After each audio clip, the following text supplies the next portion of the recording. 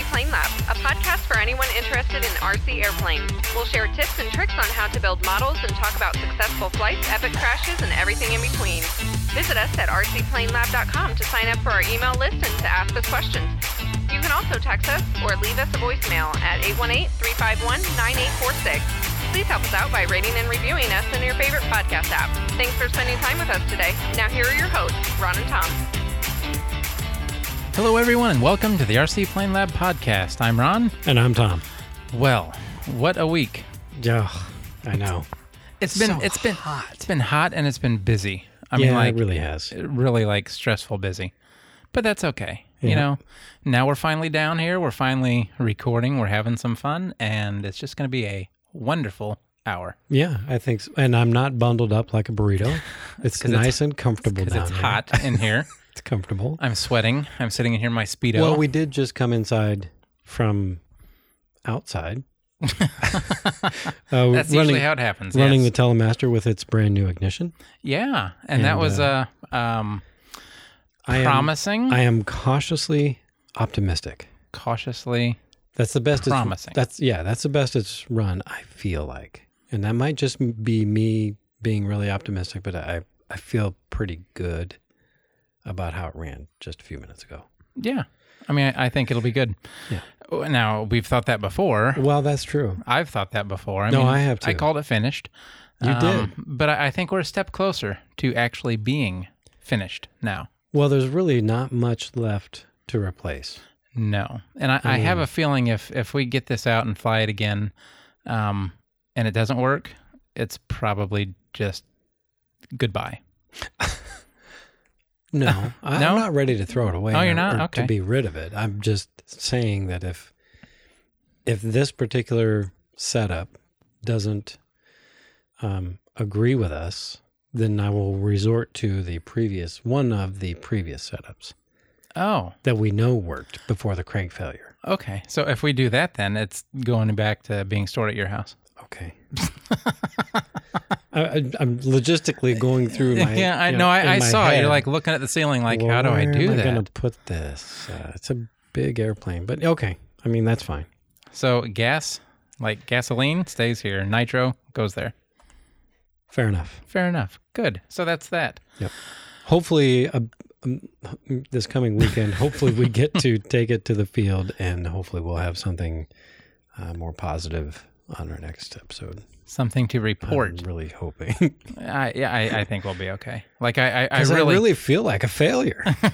I mean, you let's should be honest. You should. I mean, I don't want to beat a dead horse, but yeah, although hold on though. It's not all been your fault. Like the crank failure, I don't blame you on that one. You could not have known that was going to happen.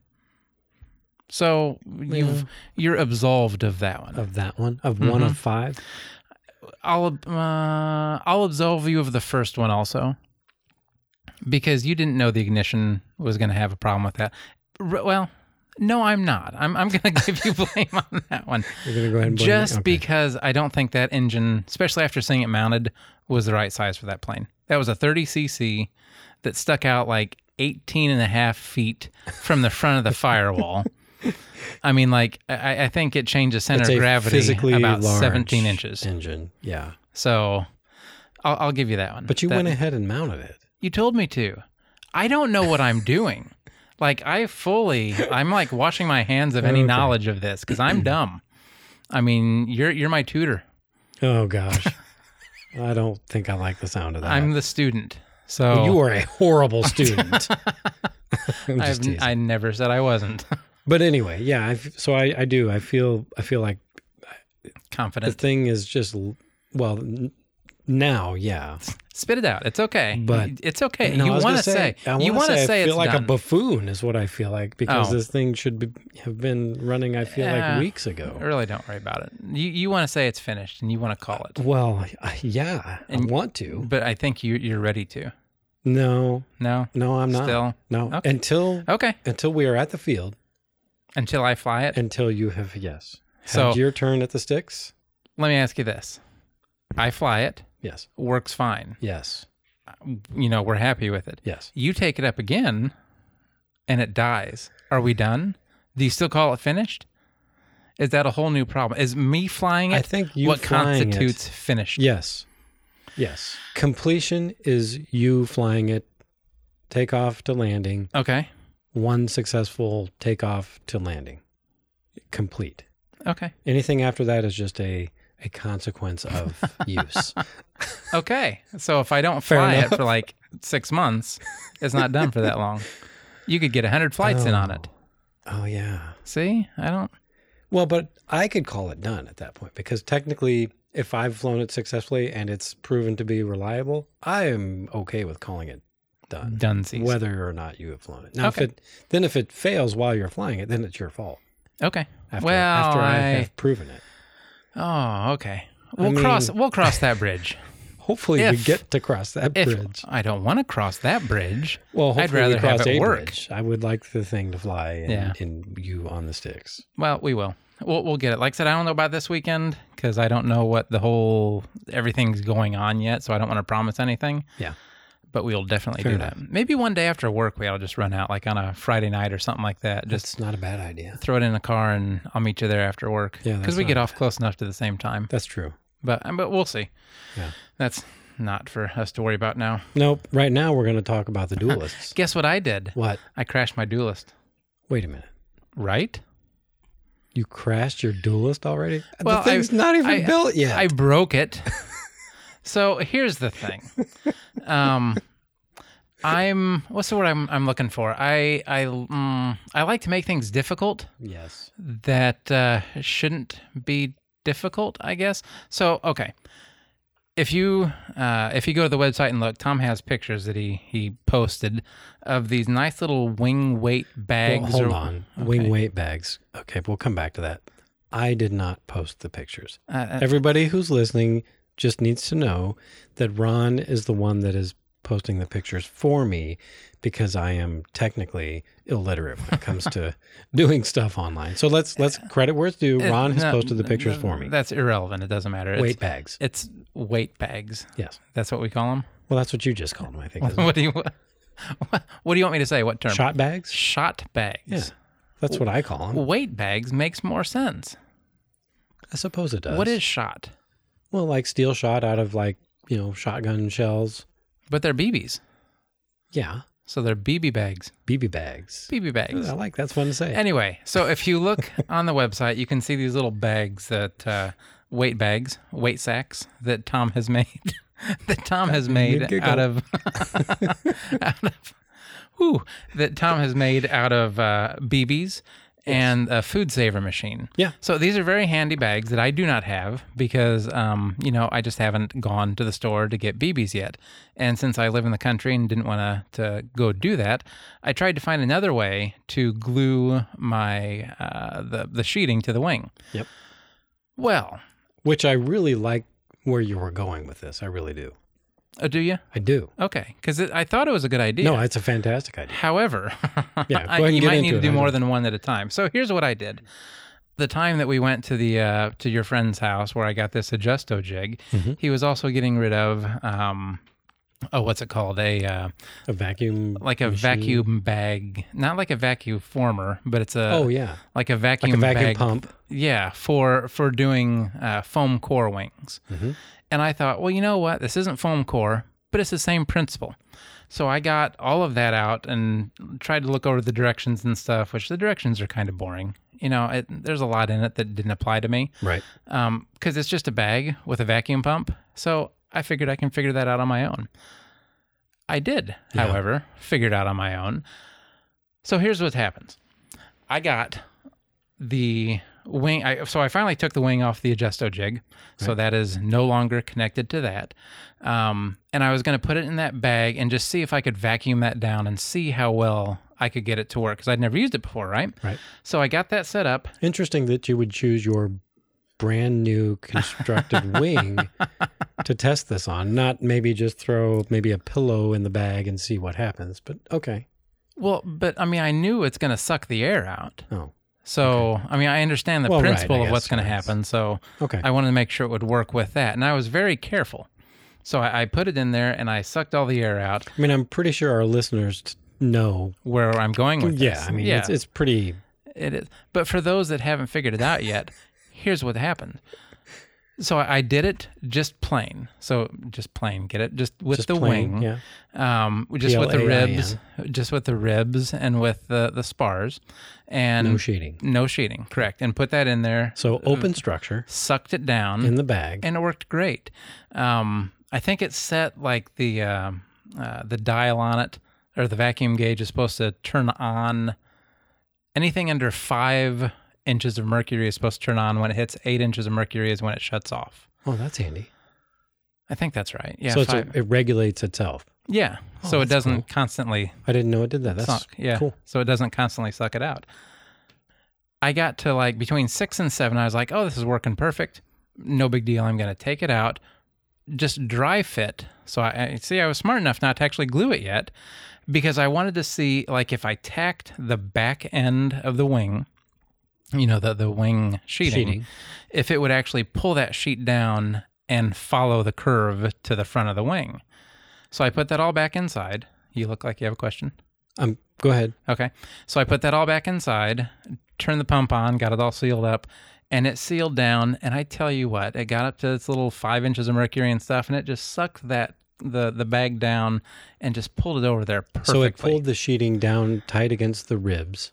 Against the ribs and against the leading edge. Yeah. Mm-hmm. Now, did you have sheeting on the top and bottom, or were you just using... No. I So- just had one sheet on it. Okay.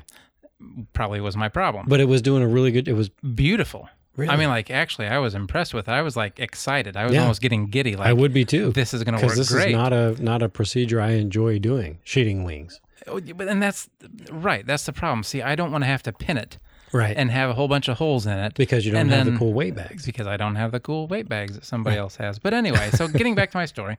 So as I was doing that, it was sucking down really nicely. Like I said, I was kind of keeping an eye on that gauge. Yeah. It was getting up to the 6-7 area again. And I was like, cool. I don't need to worry about this anymore. This is how I'm going to do it. Well, then as I was kind of reaching over to turn the pump off, I heard a crack. Oh. And I was like, what was that? And then all of a sudden, like 3 or 4 more cracks, like just in quick succession. And my brain went into stupid again, and I couldn't remember how to turn this thing off. Like, it's plugged in right there, and there's a switch, but I cannot remember how to do it. I'm just watching my wing like crumble. Brain went stupid. I love that. So I finally got it undone and got the bag open to where air was getting back in it. And I think there's 1, 2, 3, 4, 5, probably 5 or 6 actual wing ribs that broke off. Splintered, yeah. Splintered pretty bad. So I haven't decided yet how I'm going to fix that. I can either redo the whole wing, just throw this away and start from scratch, or I could just use super glue to glue them back together, because that's the nice thing about balsa. When it breaks, it's usually a pretty easy puzzle piece to put back together. Yeah. Especially, I've looked at it, and those are going to be super easy to fix. You think so? Oh, yeah. So the other problem, though, I did, and this is just me being stupid, and I guess not reading the plan right or not being familiar with it, apparently there's supposed to be dihedral in that wing, Yep. which, by the way, thank you for telling me that the first time you saw me building it, when I still could have put dihedral in it. Well, I assumed, which Don't assume with I me. shouldn't assume. Uh-uh. I shouldn't assume anything ever, really. But True. Because in your cut file, maybe not the cut file, but the cut file that you printed for me here a ways back before you actually started cutting. When I wings, traced it, yeah. has as part of the cut file a wing root rib angle. It says wing root. I don't remember what it said, but it was wing root something. It's It a didn't say dihedral any gauge that's Well, it didn't supposed to say set the that. root rib at the correct angle. So when you join them, you get the correct dihedral. I wish it would have told me that.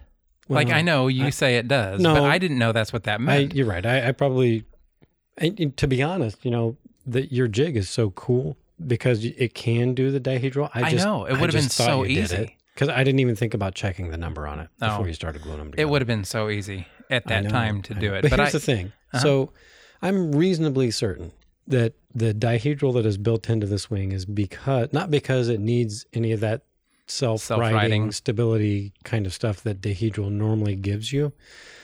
Because let's face it, this is a pattern, aerobatic type airplane. It's not designed to be, aerodynamically stable, so to speak, like a trainer, right? Mm-hmm. So I'm pretty sure the dihedral is designed into the wing of this airplane because it is a twin. And in the unfortunate event you have one engine out kind of a thing, you have that small degree of stability when you have asymmetric thrust from one engine running instead of both. Oh. It's there as kind of an assist.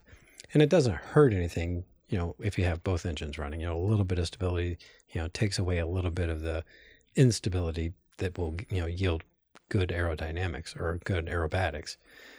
So in your case, since you're going electric, I don't feel like you're going to need that stability, that extra measure of safety in an engine out, because electric's on off, right? You're not probably ever going to experience an engine out with twin electric. Yeah. If something like that happens with an electric, I have more problems than worrying about landing. So what I'm getting at is, I think you'll be fine building your wing just like you have it. I don't think so. Just a flat wing is good. Yeah, I don't. Okay. Well, and it's not truly flat, because it's tapered, right? It's the root rib is thicker than the tip rib, so you've actually got a little bit of taper from root to tip. Yeah, but it's still flat symmetrical. Across. Yeah. But relative to each other, there is a small amount of. It's not dihedral, okay? It's taper, but anyway. I think repair what you have. I don't think you need to start over. I really don't. That's good. That saves me a lot of work. Well, I mean, I wasn't looking forward to doing that to begin with. So I just, time is harder to find now. Yeah, so even though your adjusted jig is really cool and it does a really cool job with that. I tell you what, I love that thing. Yeah. Like seriously. And so my plan, actually, I started programming my ribs for the fuselage. Not ribs, my formers for the fuselage, and that was the reason I wanted to get the wing off of that so fast too. Because last weekend I planned on starting on that, didn't happen by the way, but that's okay. So I got everything programmed in order to laser cut the formers, but there's always a but. There's always a but. As I'm getting that final, the thicker part of it is okay. So the way this wing jig works, if you're not familiar, first off, go look at the website pictures and you can kind of see what I'm talking about. Yep. But it has two 5/32 rods that go steel through. Rods, yeah. Yeah, steel rods that go through the the wing rib or former or whatever you're going to be using in it, and that's what actually sits on top of these little. I don't know, what do you want to call them? These little fixture things. Fixtures? Mm-hmm. That hold everything. Whatever. Yeah, the standoffs maybe. Yeah. Oh, standoffs. That's a good one. There you go. But these little standoffs that hold everything true. It keeps everything flat, keeps everything true to the actual jig itself. Well, as I was programming that, I was like, these look kind of wide. I wonder how much room I have with these with these standoffs already. So I did some measurements. They don't fit. Oh, for the fuselage formers. For the fuselage formers, yeah. Sorry if I said that wrong. No, that's okay. I'm just trying to make sure I'm tracking. No, that's fine. So anyway, they're too wide to fit with the standoffs that came with this thing. So that kind of brings me up to my next point of, I've talked about having a 3D printer before. We've actually had a few people reach out and ask more about 3D printing. I want to touch on that a little bit now. Okay. I love 3D printers. Yes. They have... Okay, so if you're not familiar with a 3D printer, you buy plastic on rolls. Filament, right? Filament, yeah, but it's plastic. Okay. I'm a novice when it comes to 3D print. I know nothing about it. So you can get different types of plastic. The only thing I've ever really printed with has been PLA, is what it's called. And I don't know exactly the chemical compounds. Okay. I know PLA? PLA. I think it's some kind of plant-based, I don't know if it's made of corn or something like that. I could be completely making this up too. That's just something that I thought I knew. But I've spoken incorrectly before. Remember I called the... Once or twice. Remember I called the Telemaster finished. You did. But doomed it. It's not doomed. Cursed Don't say that yet. It was cursed before I said that. I think it was... Yeah, anyway. No, but anyway, so with this PLA filament,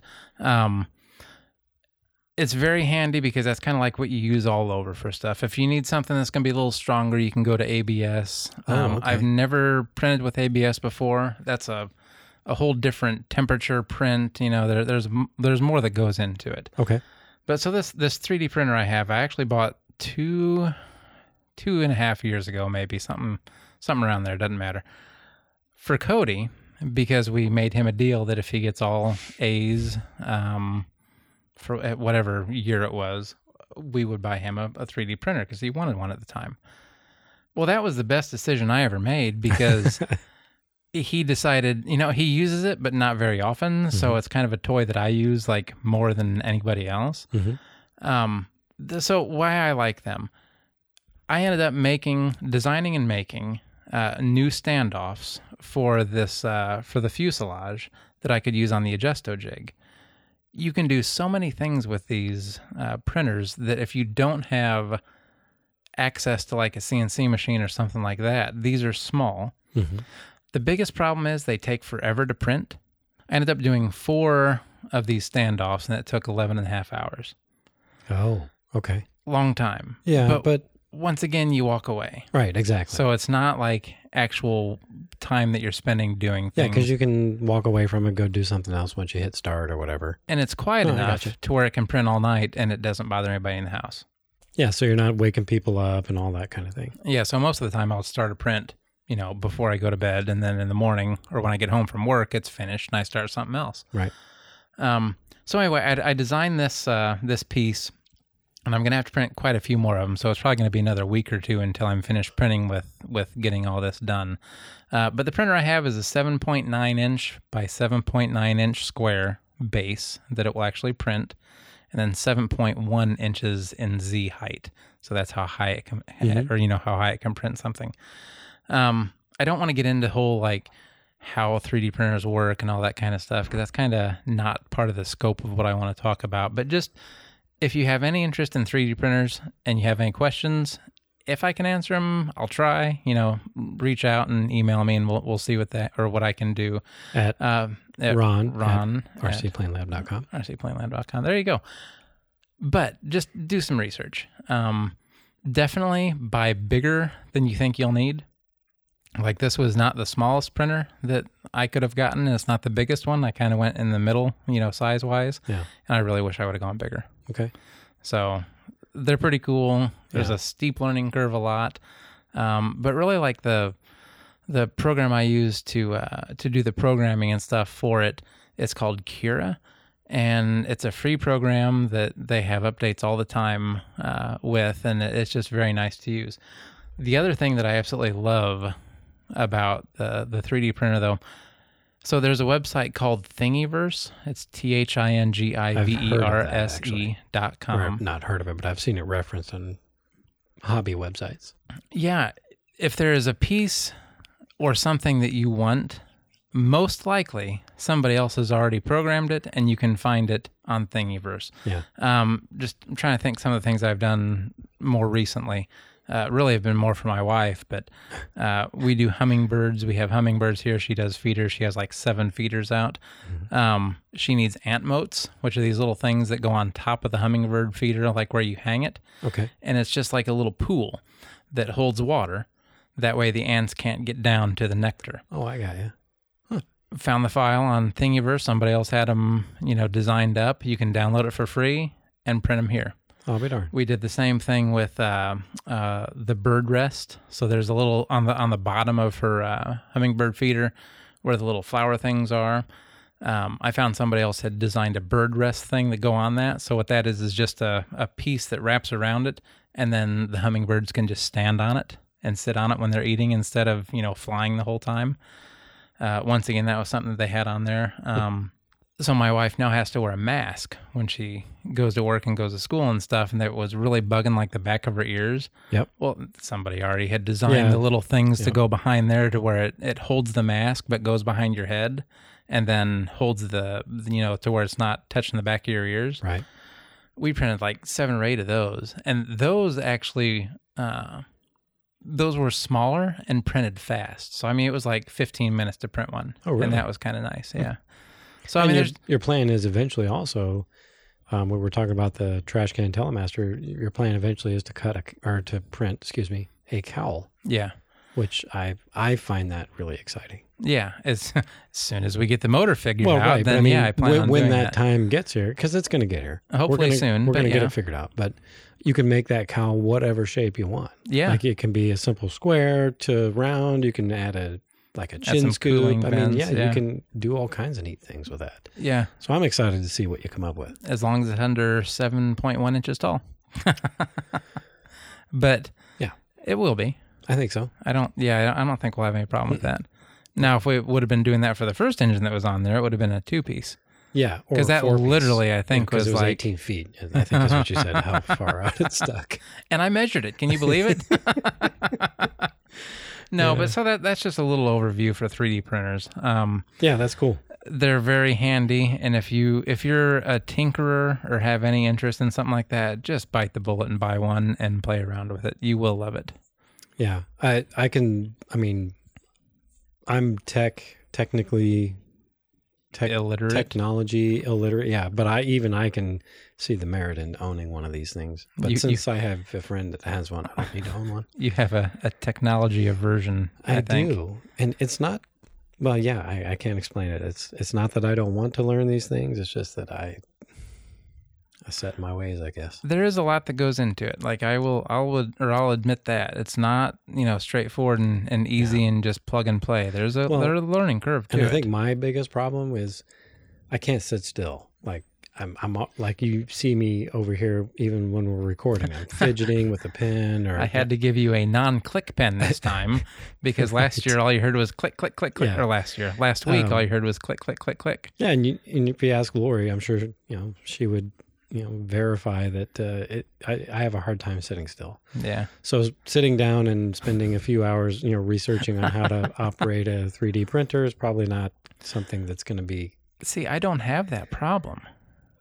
Like sitting still, I am wonderful at. Moving, I have problems with. Fair enough.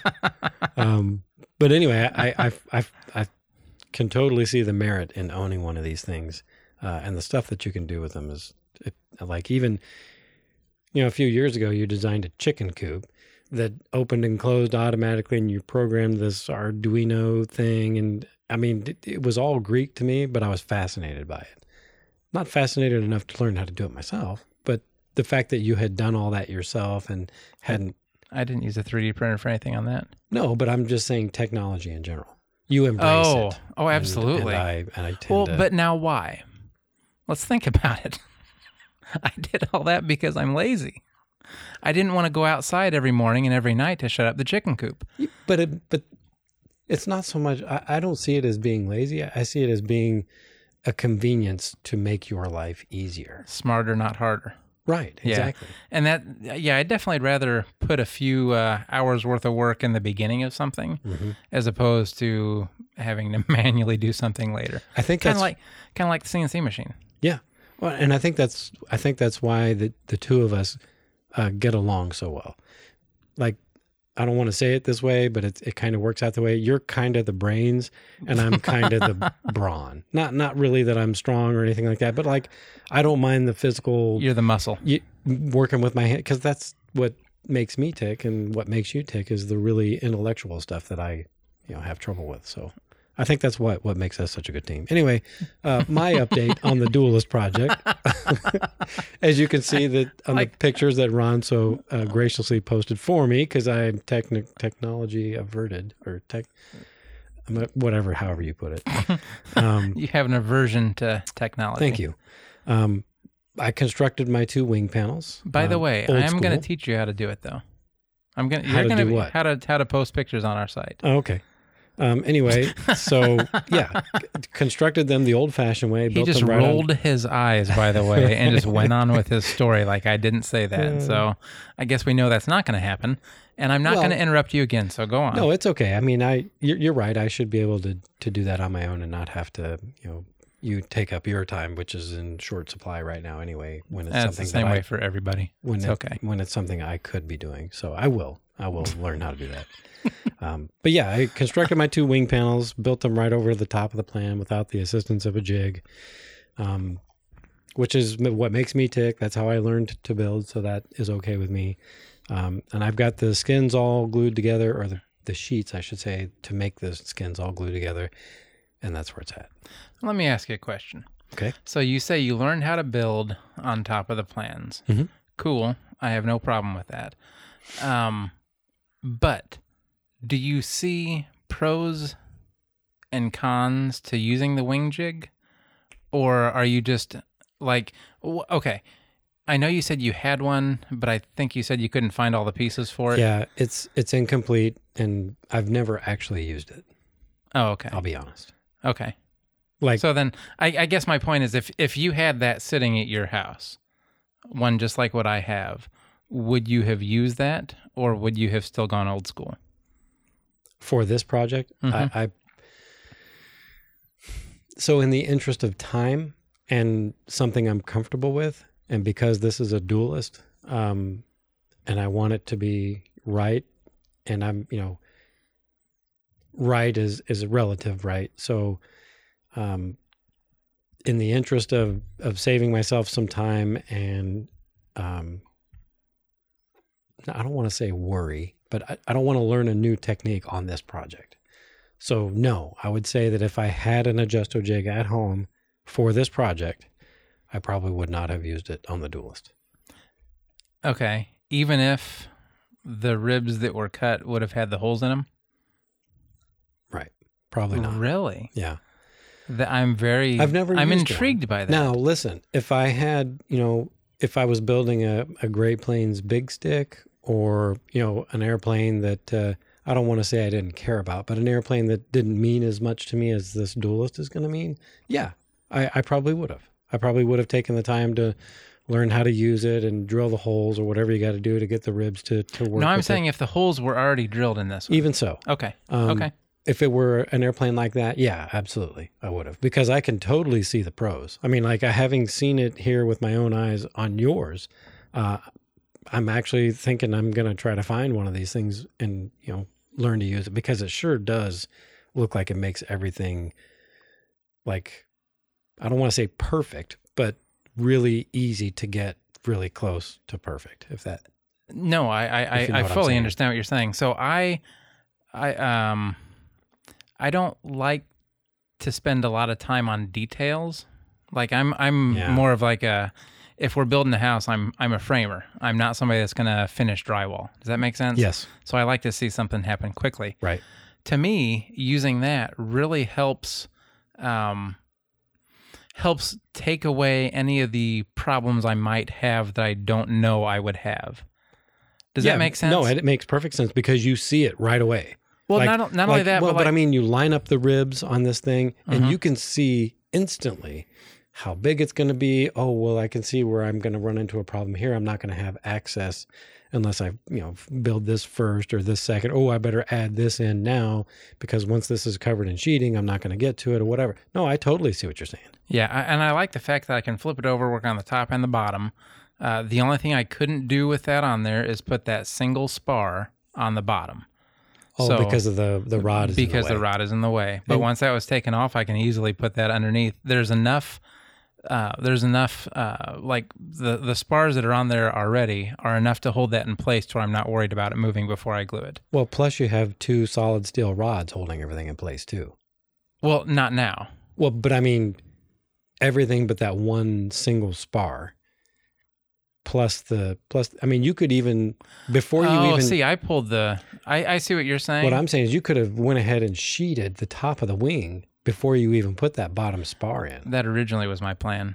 But you got excited. Well, I didn't have the weights, and I didn't know how to do it. So had I had the stuff on hand, I would have been happy to run the weights I had out here so you could get that done. But well, and I thought about asking, but I would have. It was like Saturday morning, and I was like, I'm going to get this done, and then I ended up breaking it. So probably should have. But it can be repaired. It can be repaired, and I actually kind of like the idea of doing it that way. I do though. too. I So think okay, here's my question then: would you like? Since I'm pretty sure the only problem I had was the fact that bottom spar was not in, and that's where they all broke. Yeah.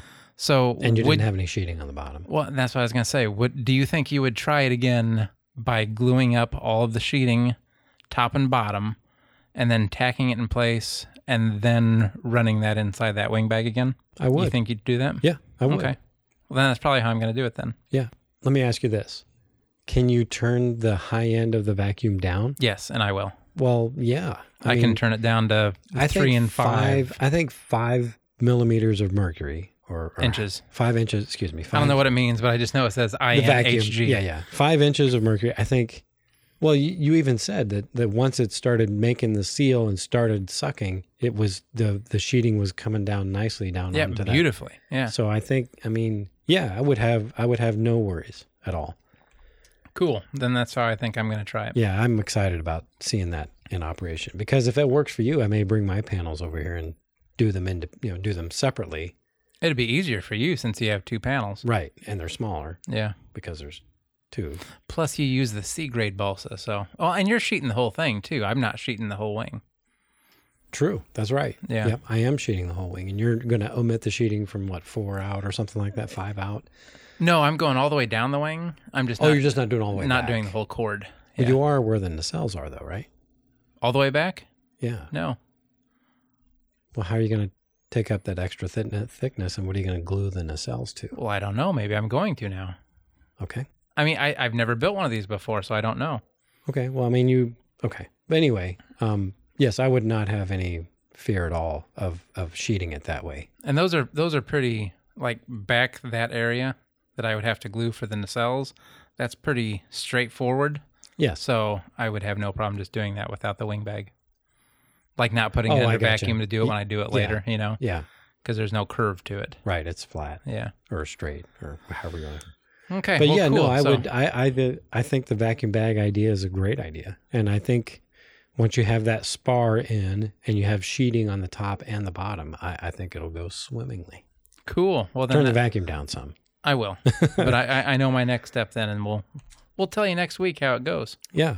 Hopefully, we'll have good news next week. And not that I have to start over. Hopefully, we have lots of good news next week. I'm just saying. Oh yeah, like what? Am I missing something? Like maybe the Telemaster flying. I don't think I'm gonna make it out this weekend. Okay.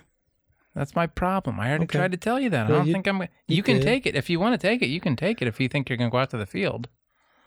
But I don't know if I'm gonna make it out. Well, I don't want to take it out there. Well, I don't want you to either. Okay.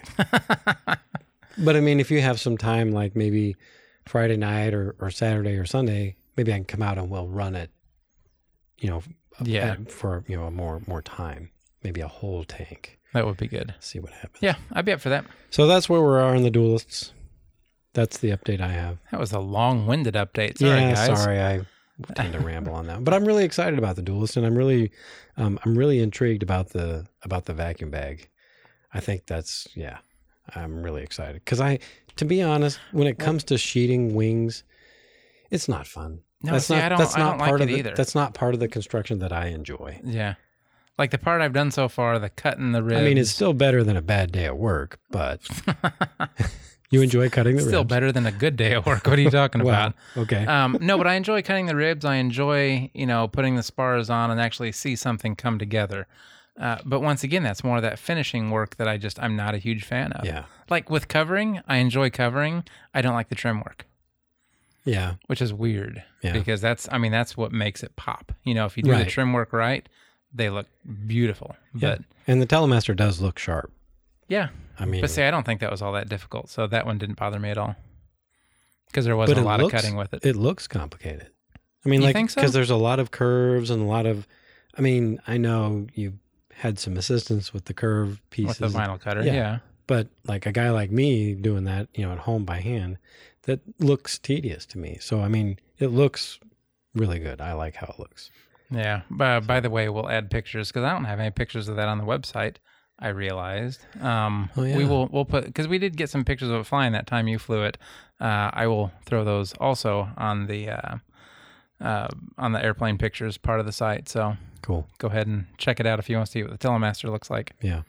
It's sharp. I like it. Me too. So, shall we move into what I wanted to talk about? Yeah. Let's move on to plumbing. Plumbing. Right. Yeah. So, I mean, that's what we're doing, right? That's what we're talking about. yes. Yeah. So aircraft fuel systems, gas and nitro. I want to talk about because we haven't really talked about it much. No, we honestly. haven't. And that was an issue that we were curious about, with the whole Telemaster thing, is our tank in the right place? Is it plumbed correctly? Are we using the, the right fuel line? Blah, blah, blah, blah, blah, lots of stuff. And we never. And by we, you mean you. Because I was like, well, you tell me what to do. Yeah. I don't know. I'm the student. My I'm teacher has such a failed terrible me. teacher. So anyway, I thought maybe since we haven't really addressed it, I thought maybe it might be a good subject to talk about. Good idea. So for all of us nitro and gas guys, I have fuel- gas. I'm a gas kind of guy. Oh, is you what I have meant. gas. I'm here to affirm. Yeah. Anyway, we don't need to go down that road, I don't think. So your fuel tank, right? Most nitro guys who have been nitro guys for a while are going to understand the concept of keeping your tank center line in line with the fuel nozzle of the carburetor. And if you're not familiar with that, it's just a simple matter of taking where the center line of the tank is, usually where the stopper is located, making motions with my hands of stopper. But that should be in line with the spray bar in the carburetor as much as possible. Take a step back. What's a spray bar in a carburetor? I'm glad you 'Cause asked. when I see a carburetor, I see the little top thing, with the air intake, Mhm. but I don't know what you're talking about as a spray bar. So if you look down into the carburetor, assuming you can see down into the opening, usually somewhere in that black hole of an opening, there is something sticking out in the middle of it. And sometimes they go all the way across. Sometimes they just poke halfway through. Every carburetor is not made exactly the same way, but that thing sticking out into the void of that open throat of the carburetor is the spray bar, or at least the place where the fuel gets atomized with the air that's coming in the venturi of the carburetor. Okay. And you want to have that as close as possible, or as much as possible, in line with the center line of the tank Why? on a non-pumped engine, because we can run into issues like siphoning. So if the tank center line is higher than that spray bar, fuel will tend to want to run to that, whether the engine is running or not. So can cause issues like kind of like what we were experiencing with that ASP 91 that we tried. We never seemed to be able to get the thing to run right at the low end. And then when we got that fixed, it wouldn't run right on the high end because it was getting an inconsistent fuel supply. And then when you add muffler pressure to that, then you're just making the problem even worse, because then you have all this extra fuel that's trying to run away from the fuel tank to the carburetor. Now we're pressurizing the tank, so now we have even more. So yeah, if your fuel tank's too high, that can cause that sort of siphoning problem. Also, conversely, if the tank is too low, the engine may have difficulty drawing the fuel from it because it has to overcome gravity. Muffler pressure sometimes helps, but it doesn't always solve that sort of a situation. So it's important to get the tank center line as close as you can to the spray bar, in line with the spray bar of the carburetor. So that's one thing you got to think about when you're plumbing up your airplane and you're installing your fuel tank. Most of the ARFs and stuff, they factor that sort of thing into the design, so it's almost, I don't want to say foolproof, but usually when you put the tank where they tell you to put it, you're close enough to make it work. 4-stroke engines are a little bit more problematic because, number one, most of them are hard to see the spray bar because the thing is pointing the opposite direction from where you're normally looking. So you have to either get under the airplane if it's inverted, or if it's right side up, you have to get under the airplane to look up into the, anyway. You can kind of assume that the center line of the throttle barrel, like where your linkage attaches, like the throttle arm, usually that center line of that, the end of that is going to be where your spray bar is. So all 4-strokes then are, the carburetor is mounted differently than a 2-stroke?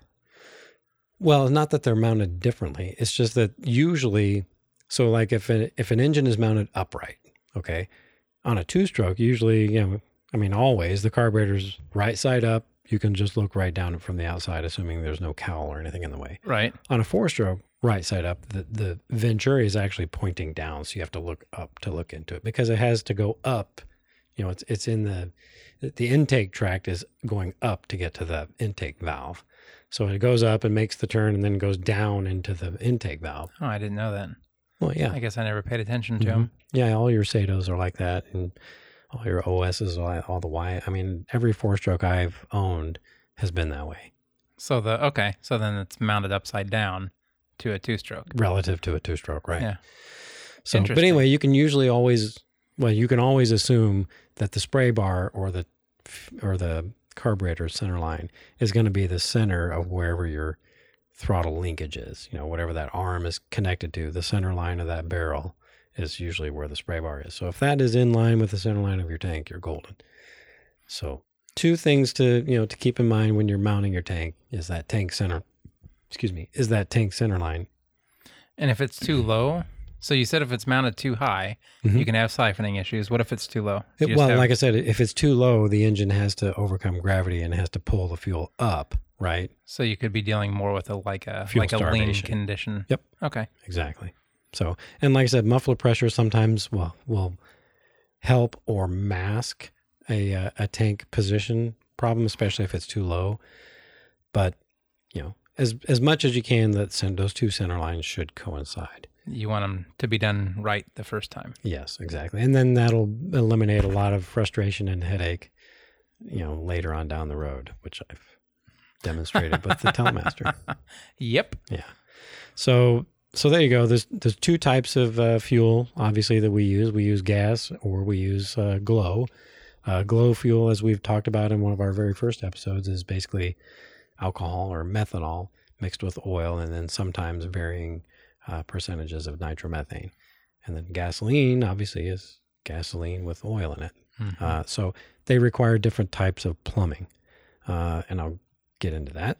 So on a nitro motor or a glow engine, we use fuel lines and stoppers. Anything that's going to contact that fuel has to be specific for nitro. The reason is, or methanol, the reason is alcohol, doesn't react well with certain chemicals. And those chemicals that are contained in most fuel type tubing or tubing, as most auto mechanics can attest, today's fuels, they don't get along well with neoprene, which is in a lot of the vacuum hoses and stuff that we've used in the past on cars. Well, now there's more and more alcohol in the gasolines we use. So they've had to move away from that. And so for nitro fuels or for glow fuels, we use silicone tubing because the silicone is impervious to the alcohol and the nitro that's in some of our alcohol fuels. However, silicone doesn't get along well with gasoline. So then we have to use other types of fuel lines, in this case, Tygon, which is the yellow stuff you find at most implement store, like Big R, Tractor Supply, places like that, where you go into the small engine area. And that is fine with gasoline, but it tends to harden over time. So it requires replacing, frequently. So here's the thing about gasoline. I learned this when I was a kid. So I don't remember what it was. I think the lawnmower ran out of gas or something. My dad asked me to go get, a can of gas and bring it out to him. Well, I didn't know what I was doing. I was young, so I went inside and got a styrofoam, cup, and went and put the gas in it, and took it out just so we could put enough in there to get running or something. And sure enough, by the time I got out there was no gas left in there, and there was no bottom to the cup. Yeah. Styrofoam and gasoline don't get along. They do not. It just disintegrates. Right. I mean, it eats it up very fast. Yeah. And if any of our listeners are familiar with the old Byron airplane brand, model airplane brand, they produced a lot of different kinds of airplanes. They had some fiberglass fuselage kits, but a lot of the airplanes they made were made of styrofoam, and then you would either fiberglass them or what have you. We had to take measures if we were going to be using gasoline engines. They weren't as common back then, but we had to take measures to protect the inside of the airframe from possible tank ruptures and things like that because of that very reason. Oh, yeah. That would just make it go away completely. Yeah. Never thought of that. Yeah. That's funny. I remember those days. Another thing about gasoline, too. Oh, my gosh.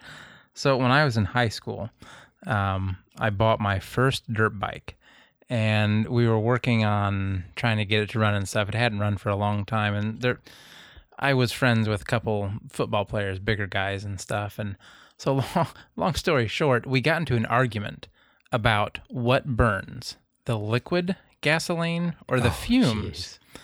And I told them, well, the fumes burn. It's not the actual liquid. And they thought it was the liquid, right?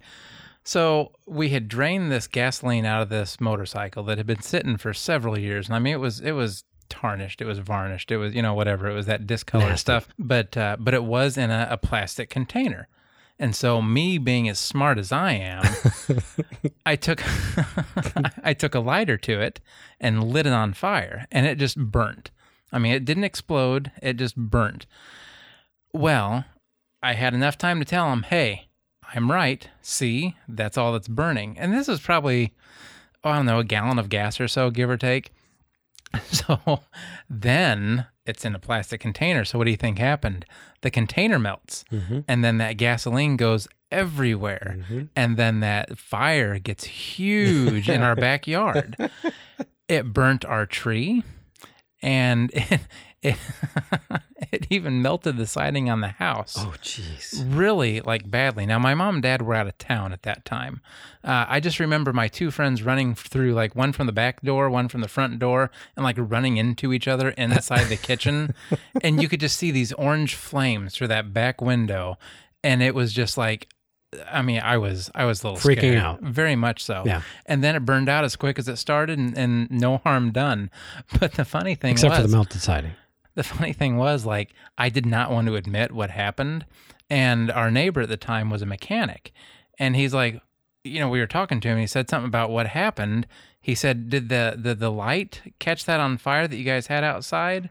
And I was like, the light catching on? Yes, it did. Can you believe that's what happened? And so it's only been probably in the last 3 or 4 years. And your mom and dad bought that. Yeah. Because that's what he thought happened. I didn't tell him I lit it because, oh no. And it's probably only been 3 or 4 years ago that I actually admitted what happened. And that finally came clean. Well, it's been long enough they laughed. But it's funny now. Right, when it happened, it wasn't. Oh, sorry about that. Go on. No, that's good to know. So it's the vapors, right, everybody? And don't it's okay to put fuel in a plastic container so long as you don't light the container. Don't light or don't the let the container melt on fire. And let your gas out. Okay. So tough lessons learned when you're in high school, right? Yeah. So silicone fuel tubing for alcohol, nitro, methanol, glow motor fuel, and then Tygon for gasoline. You may also find neoprene tubing out there, which is what we used to use for gasoline. Not so much anymore because even our gasoline these days has some ethanol in it, out of the pump anyway. And neoprene doesn't play well with ethanol. So now we don't use that. We just use Tygon. But unfortunately, Tygon over time gets hard. Gets brittle. And brittle, yeah. So if you have a gasoline-powered airplane, you should periodically check your fuel lines.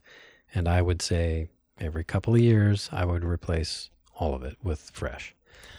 Now with a gas setup, like gasoline, are you okay leaving gasoline in there, or should you drain it out? So there's two schools of thought on that. Let me guess. One is drain it, and one is leave it in? Right. Okay. Which one do you belong to? Well, and to take that a step further, there are those who believe you should run your engine gasoline.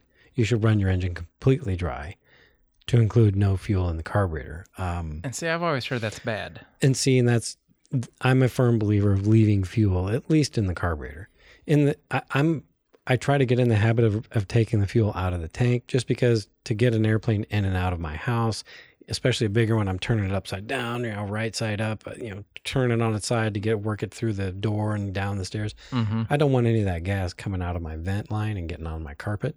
Okay. So I defuel it, but I don't run the engine till it's dry. I like to leave fuel because what's in our fuel, there's lubricant also, right? There's a little bit of oil. Which keeps those seals pliable. For lack of a better word. Thank you. Pliable.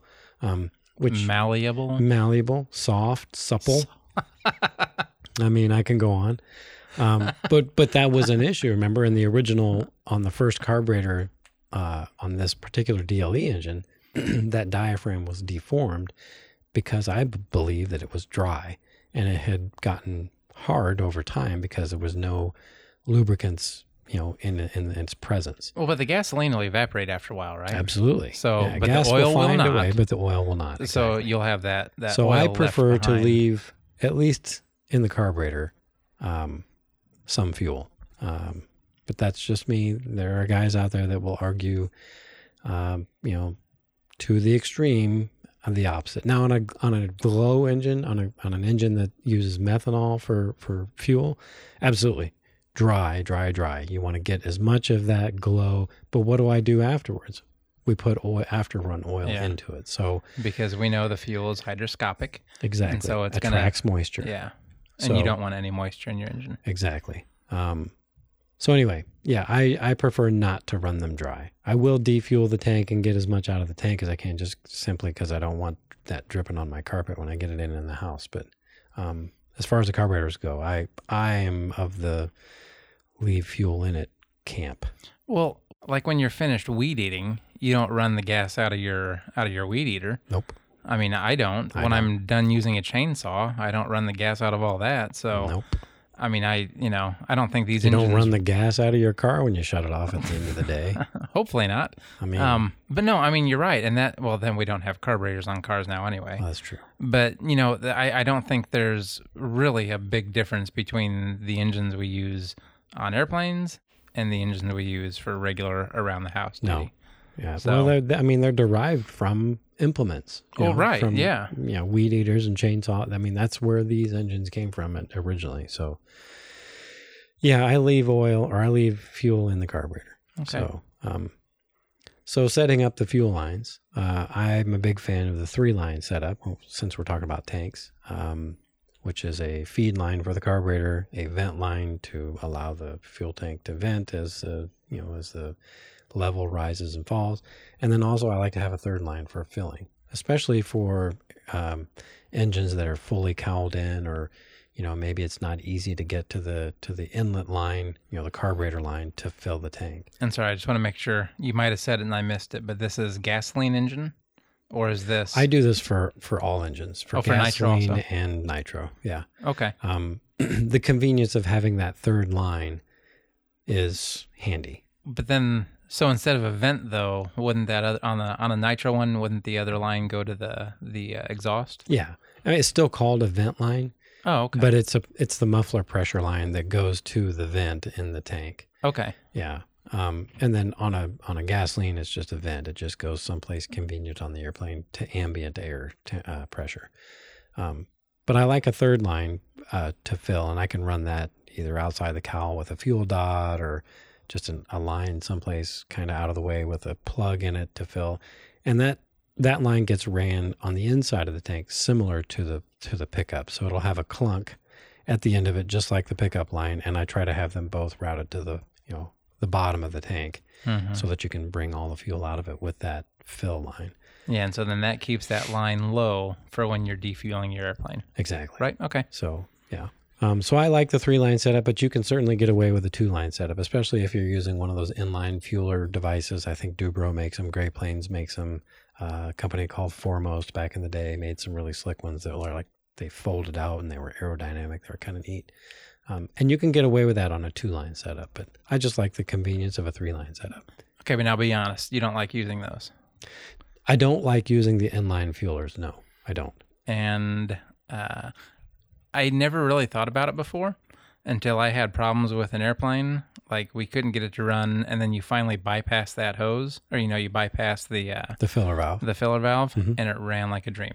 Yeah, and the reason is because they're great when they work like they're supposed to, but they're inside those things are seals, O-rings, things that have to prevent air from getting into the line, and they fail. So, and when they fail, they allow air into the line, and then that makes for inconsistent running. You can't get a consistent tune. You can't get the needles to react the way they're supposed to. Which is exactly the problem we were having. So, Yeah. ironically And enough, usually you can see it while it's running. You can see the bubbles usually in the fuel line, while it's running, depending on what color your fuel line is and if you can see through it or not. But yeah, I'm not a big fan of the inline fuelers. They are convenient, especially if you just prefer to use a 2-line. set up, because however they are designed to work, when you plug the fueling probe in or when you flip them open to fuel, they shut off basically the flow to the carburetor and open up another circuit that goes to the tank. Mm-hmm. And then, you fuel it, and then when you flip it back or pull the probe out or whatever, it reconnects. And then, like I said, that's just another place for air to get introduced into the system. It's another failure point. Exactly. So why would anybody want to set it up that way as opposed to just going with the 3-line setup? Because really, a 3-line setup seems very simple. If you're into scale, like if you're building a scale airplane that you're planning maybe on competing with, or maybe you just don't like the looks of an extra line that you have to pull a plug off of. Like, for instance, on my P40, I just have an extra line that's ran out kind of at the bottom of the cowl, and I have it cut off sort of at the end so you can't really see it. But if you're looking at the airplane in just the right, angle, you can see this extra line with a plug in it. Maybe people don't want, or maybe people don't want the added complexity of adding a third line, which is really not that difficult.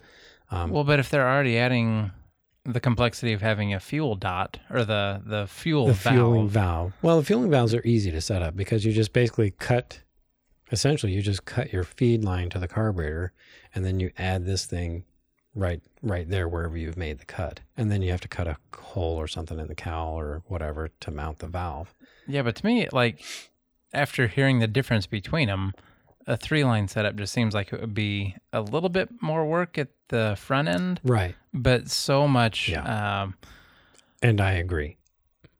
What's the word I'm looking for? So less much heartache, less heartburn. Yeah. Less I don't know frustration. About heartburn, but yeah, so much easier in the long run and less frustration to deal with. Yeah.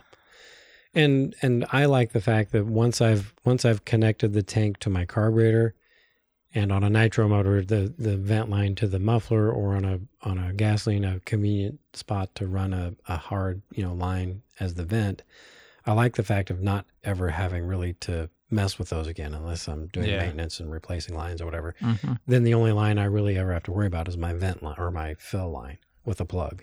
You know what I'm saying? Yeah, I get it. To me, it's just like you said. To me, it's a little bit, and I mean a little bit more work on the front end, but it saves, potential. Well, I think the hardest work on the front end is drilling another hole in the stopper. And that's nothing. And that's nothing. Yeah. And usually that can be done by just taking the brass tubing and running it through that hole. Because on like Sullivan tanks, the stopper, there are actually 3 holes in the stopper. It's just one of them is flashed over when they mold it.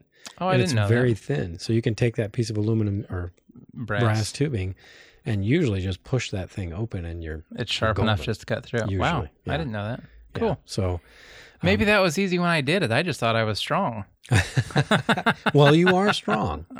No, I think you're the brawn, right? Yeah, I guess. I don't know if I'd say I would have made it more difficult. Like I would have gone and heated it up, and or maybe gotten a drill bit that was too big. Here's a handy tip. Messed it up. So if you brass is pretty soft as far as metals go. Yeah. If you take an X-Acto, a sharp one, you can usually take your X-Acto number 11 blade, a sharp one, and lay it inside. And you can usually rotate that brass tube around that blade, and you can sharpen the inside of the tubing. And then you can use that to cut that hole if you want to. Oh, okay. I use that to cut through balsa all the time. Really? Yeah. In fact, at home, I've got different size brass tubing. Maybe I'll talk about this on a future episode, but different size brass and aluminum tubing that I've basically just sharpened with an X-Acto. Mm-hmm. And I'll use those to cut perfectly sized, whatever that is, in balsa, thin balsa. Yeah. Well, that's a good idea. Yeah, so most fuel tanks that you get these days, Sullivan, Dubro, Great Plains. I'm not familiar with the more modern ones like these new Rotoflow ones for the big gas airplanes, but I imagine they're probably set up to be 3-line, and they have that similar little flashed over extra hole it's optional. And I would go ahead and use it. I like the 3-line setup myself. Basically, that's how my big yak was set up with 3-line, and that made it so easy to fuel. Yeah, that's pretty much how I think every airplane I own that's either gas or nitro is set up. And then the last thing I wanted to talk about was the clunk. So, at the bottom of at the end of the fuel feed line or your fill line or both, is a weighted device that is designed to be weighted at the end of the the tube on the inside of the tank, so that no matter what position you're in, the weight of that will pull that line down into the fuel. And that is usually, it's made of steel, brass. I've seen some that have like these sintered bronze, kind of like an aquarium filter. Yeah. If you know what if you're familiar with those.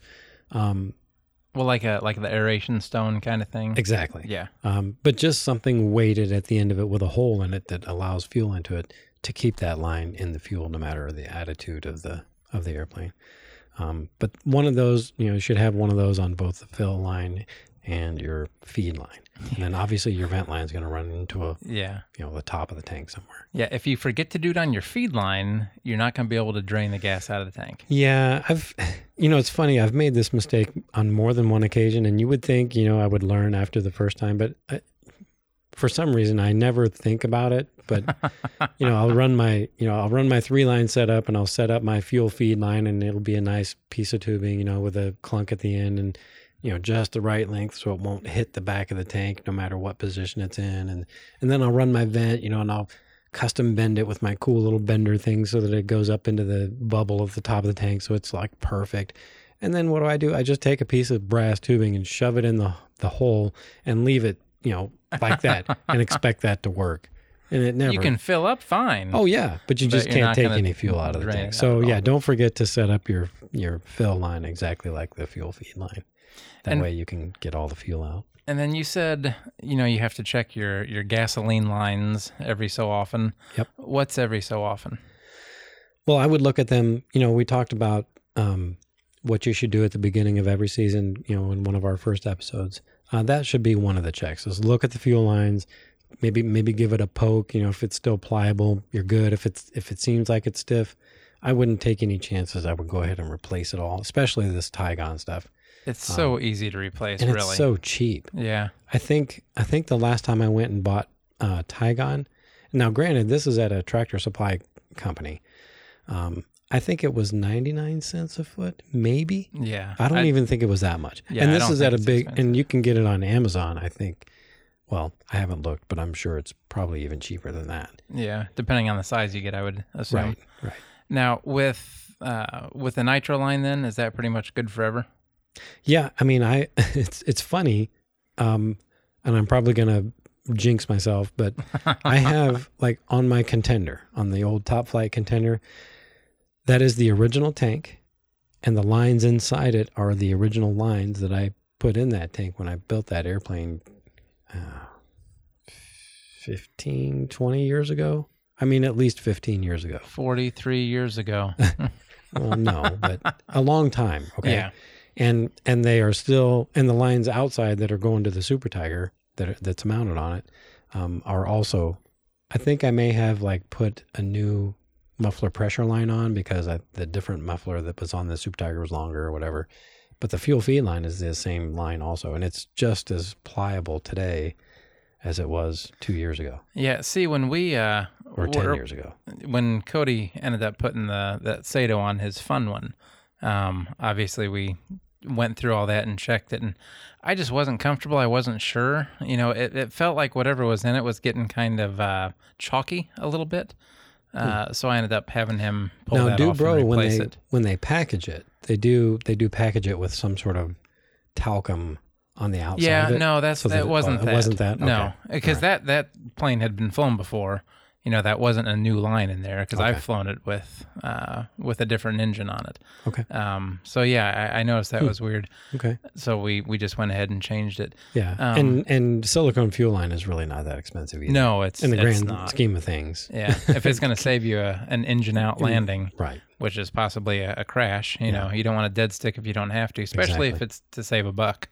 Right. Literally. Exactly. But okay, and then last thing I wanted to bring up, fuel tanks, like when you buy the tanks for your planes, they work with both gasoline or nitro, correct? Not always. Not always. So sometimes, like for instance, on Sullivan tanks, you have to buy gasoline-specific stoppers. Well, right. I'm talking about the actual tank itself. Oh, yeah. Yeah, so the tank itself will work on both. Yep, no worries. And right. So then that was my next point then was the stoppers have to be different. So what is it, the brown stopper?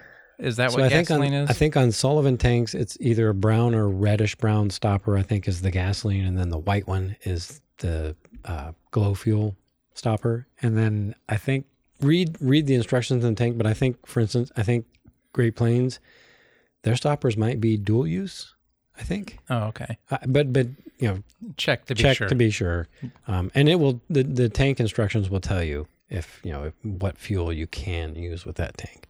But I do know Sullivan's you have to buy a different, well, you used to have to buy a different stopper. I think it's Yeah, still I know same. the last time I used a Sullivan tank, it said that that was for nitro only, Right. and you had to order a different part for gasoline, Yeah. which it would be nice if they just throw it in there with it. Although, man, I'm telling you, some of these newer tanks, like for these big airplanes, like these Rotoflows with it has the pickup that spins inside. So no matter, Never heard of it. oh man, they're neat. Really? I don't own one, but Yeah. I can foresee buying one of those in the future because, man, I think it's Rotoflow. I think that's the name of it. There's several of them, but and they're crystal clear. The tanks are like completely clear.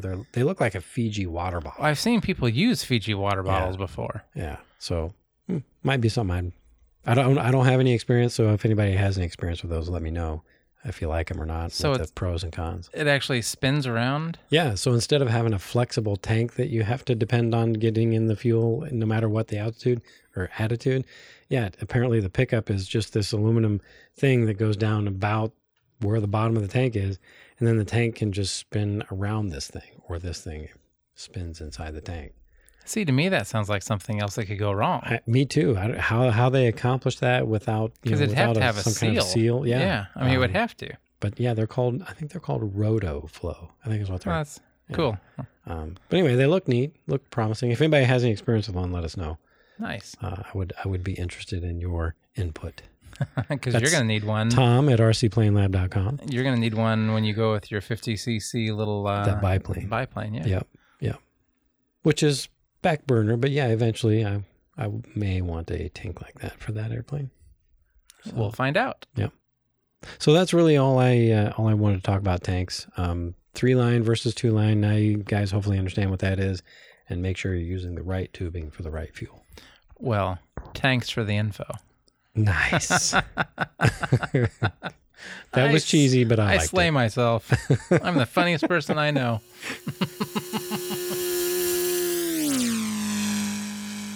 It's time for RC Plane Lab's Tool of the Week. So today's tool of the week, I have selected the Hobby and Craft Square. You were talking about how you use this to, when you were building your wing for the Duelist, you were talking about how you use that to make sure the ribs were perpendicular to the plan.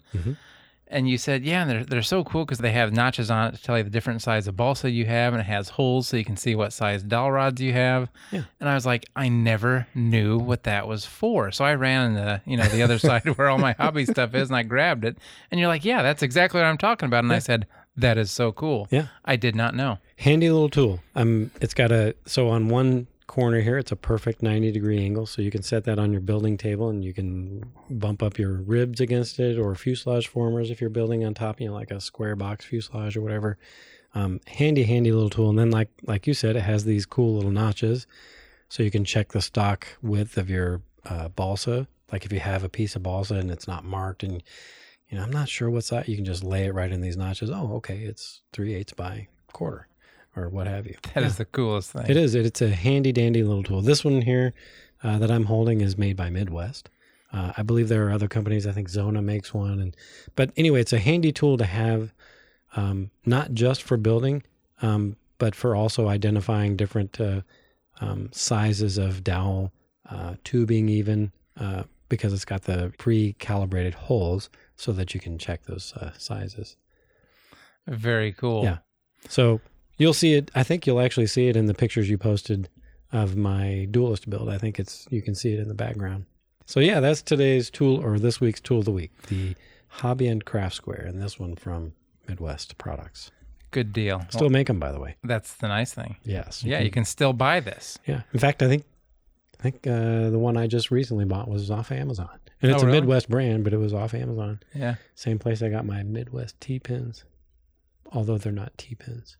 Are they the red-headed ones? Yeah. Yeah. The ones we like. Yep. Well, good deal. Anything else? No, that's all I got. Just wanted to thank everybody for listening. Yeah, I feel like we rambled. Keep those pictures rolling too. We've added, or you've added some new pictures to the website. You're going to show me how to do that eventually. Yeah, one of these days. And I'll try to help you out by taking some of that work off your shoulders. There we go. Well, cool. I feel like we rambled on long enough today. So yeah, I think so. Thanks for hanging out with us. Thanks for sticking with us. And don't forget to go over and fill out our survey. Yeah, that helps us out by helping narrow our scope so that we can better serve you guys and girls. Yeah, it definitely will help make us better. So I appreciate any input you guys give us, good or bad. Yeah, and if you got something you want us to talk about, let us know. I mean, we're always open for ideas because we're not very imaginative. Yeah, it depends. I mean, if I'm honest. Sometimes we are, sometimes we're not, depending on what we're talking about. So yeah, that's pretty much all I got, Ron. All right. Until next time, I'm Ron. I'm Tom. Good evening. Good night.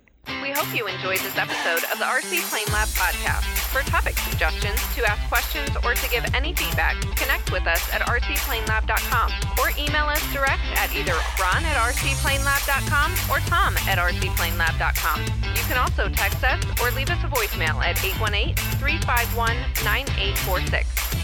Please subscribe, rate, and review us on your favorite podcast app. Until next time, may your landings be gentle.